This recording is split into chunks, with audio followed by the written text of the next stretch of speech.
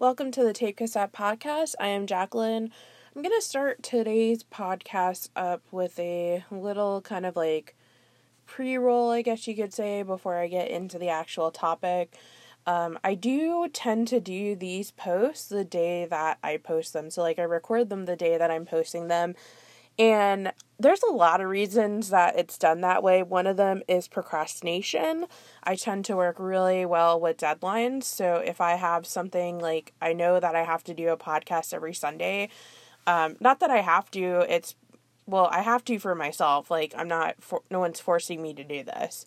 But I'm self-disciplined enough to have my own deadline. So this, of course, the deadline every Sunday is to do a podcast. And I have a journal, like a Moleskine, that I keep a bunch of different topics that I want to go through. And sometimes I'll write down what it is that I want to talk about with the topics. And eventually I do get to them. But sometimes stuff comes up in between that episode that I just did to today. And then I want to talk about said subject because it's relevant, it's fresh in my mind. And it comes out on Sundays. So today my phone was dead that I record on, so I did record it. I had a pool party today, which was also kind of funny. And the reason it was funny is because I always sit there and I love Austin so much. I do not that much Austin stuff here, but I like the environment here. I like how there's different music shops everywhere, which I do go to. And I don't have a lot of friends in Austin, though, which sounds kind of weird because I feel like I'm constantly talking to people, and I have a lot of friends that are, international and in different parts of the United States, and it came to the realization today that I have more tape swap friends than I do people in the city that I live in. So I made a funny meme today, and I posted that. But back to the topic of today, it does have to do with someone that was well known in the Austin area and had passed away on September 11th, which was Daniel Johnston. And if you don't know who this musician is, I have mentioned him quite a few times throughout the podcast.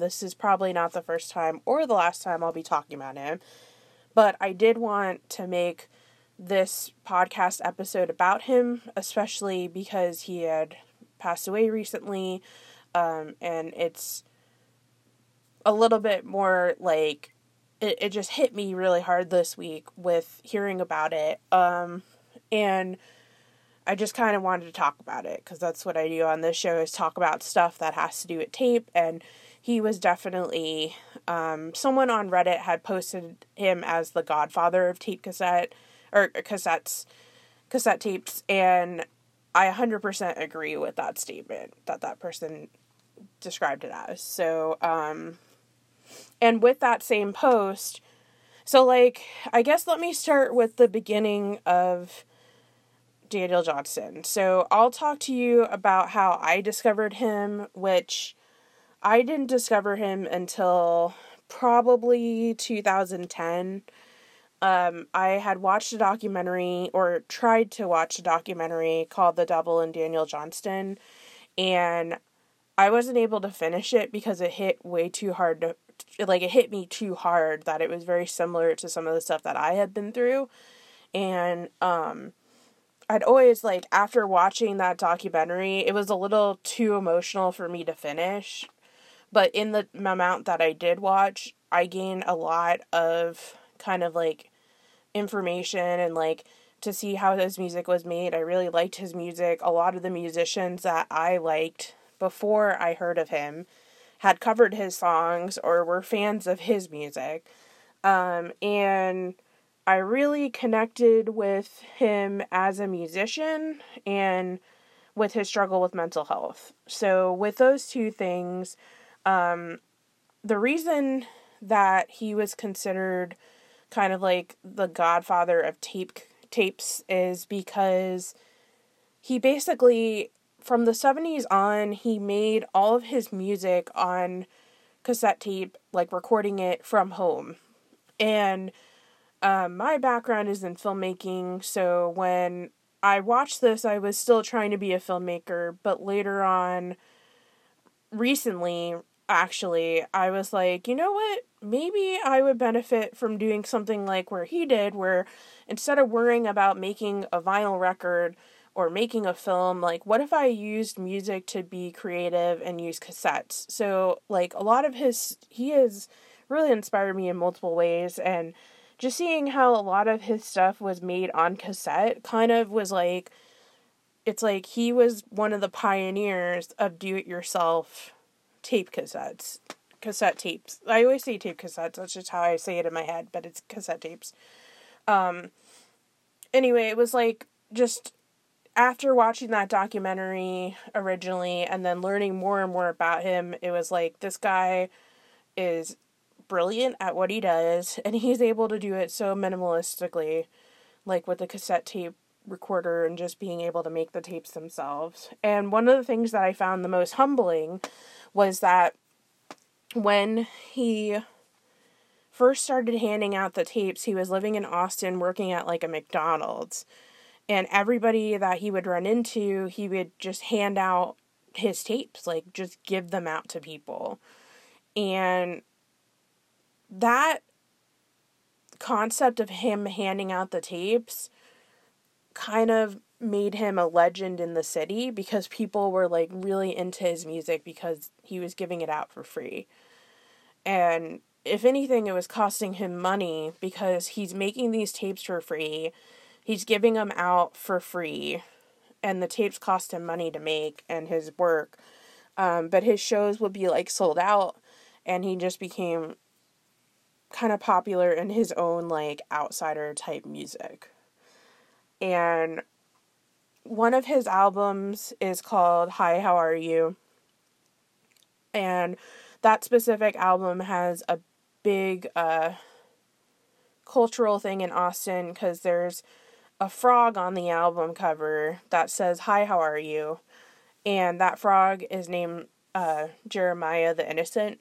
And there's a wall in Austin that's a mural that he painted with that frog, Jeremiah, on it, and Hi, how are you? And that's kind of been, I would say if there was one image that tied to him directly, it would be that image. And back in the day when like Nirvana and Kurt Cobain was kind of really popular on MTV and making its, big debut kind of a thing, Kurt Cobain was wearing his shirt a lot, and people started to learn about him through the shirt that he was wearing, which was of the frog that's in Austin on that mural. And the cool part about, and just like a side note with the Hi, How Are You, his website is hihowareyou.com. But you can also go to hihowareyou.org, and that's his nonprofit foundation that he created that is kind of like for mental health advocacy, and kind of like their whole thing is that there should be open discussion about mental health. So I'm not trying to go into that in this episode. I'm kind of just giving you a background on it. So on the post that someone did, when I heard the news, so it was kind of weird because I've been doing this thing on Wednesdays where I live stream on Twitch on Wednesdays from 2 to 3 Central Time. And he had passed away on the 11th, which was September 11th. It's on a Wednesday. I thought it was actually the 10th, but from what I read this morning, it was actually on the 11th. Now, on September 11th, I had a Twitch stream from 2 to 3 Central. And for some reason, before I had even known that he had passed away, I had put on my Hi, How Are You t-shirt that I got.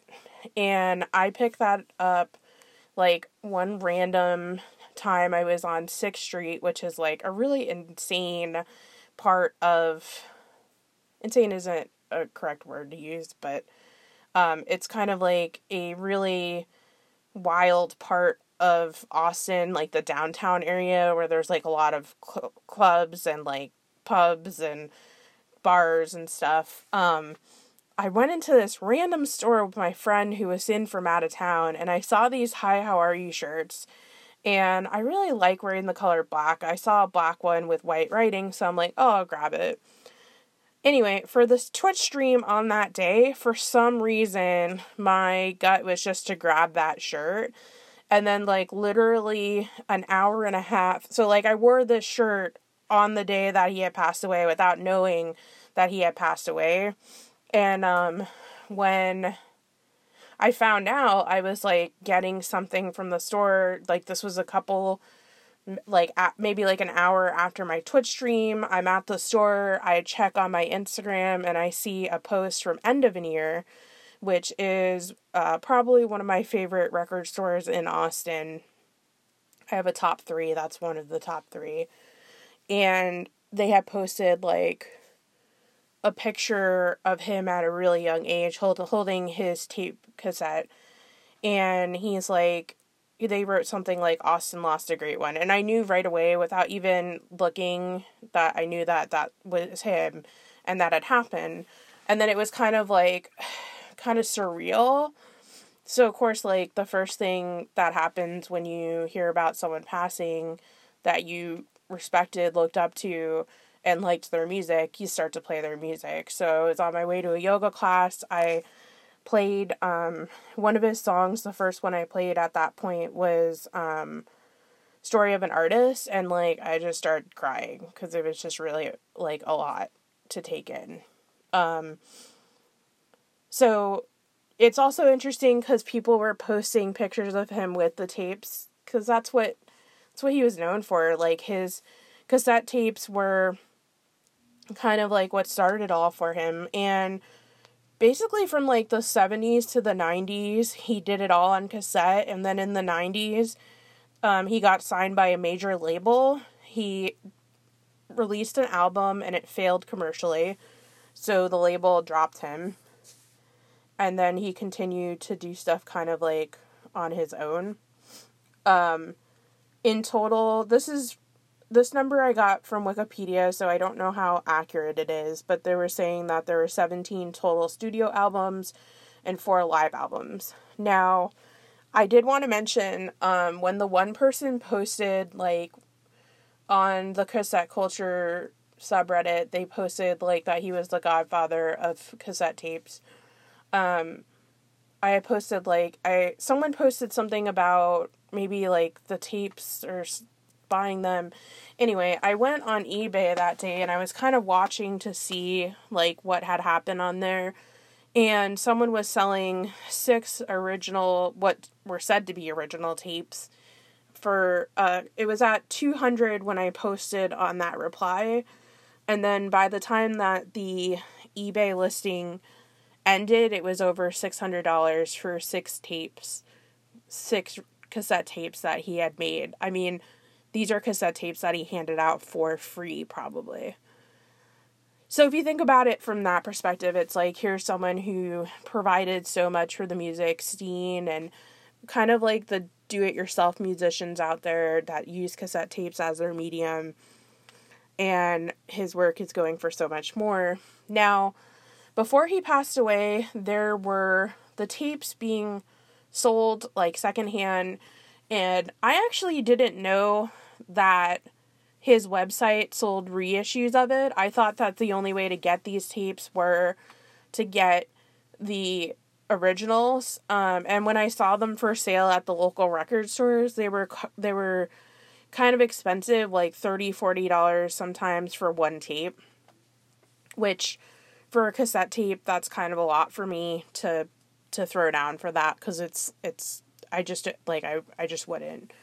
But somebody was nice enough to post in the forum that they still had the cassette reissues available on his website. And then, from what I saw on the website, they had 14 tapes that you were able to buy. So I don't know where that 17 number came from. There might have been other albums that, I know he did an album with somebody else that was on tape.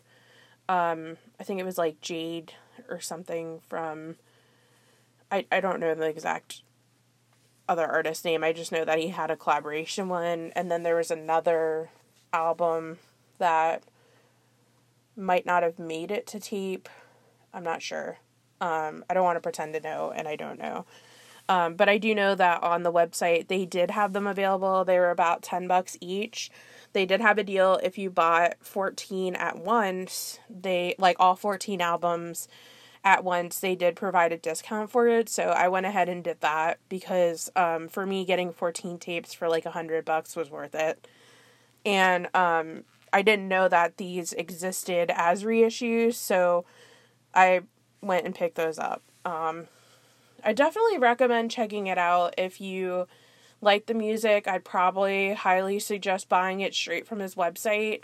They're reissues, but at least you know it's going to the musician's family. And I know that one of the great things is that that foundation that was started was, it's very helpful for people in the community. And it was kind of a touching I don't know if touching is the right word, but it was kind of like an emotional moment for me to find out that he had passed away. From what everything I've seen, it was from natural causes, which is kind of, I guess you could say it's kind of like a silver lining, because when you struggle with mental health, it can be very difficult to deal with. And we so often hear about musicians and artists passing away from other types of not so natural causes. So when you hear of someone who struggled with mental health passing away from a natural cause, it does kind of provide, I guess, like hope for those who do struggle with mental health, so that there aren't always negative sides to death, I guess. I don't know where I'm going with that, but that was mainly it for this one. Again, it was kind of a little bit of a more deep podcast episode. It was a big loss for the cassette tape community, music community, and Austin community in particular. I haven't been to the mural since everything has happened. Like, maybe I'll try to go out there on Wednesday. We'll see, but I definitely play a lot of the music, and then I tried to get the tapes that I didn't even know were on there for reissue. So if you were looking for the tapes and only thought that they had them like that, it's good to know that they were on there. I'm not sure if they're still available today, but yeah, that's pretty much it. I hope you have a great day and an awesome night if you're in the middle of nighttime when you're listening to this. It's the nighttime here, so after this I'm gonna complete some more duplications and then probably go to sleep. So have a great time.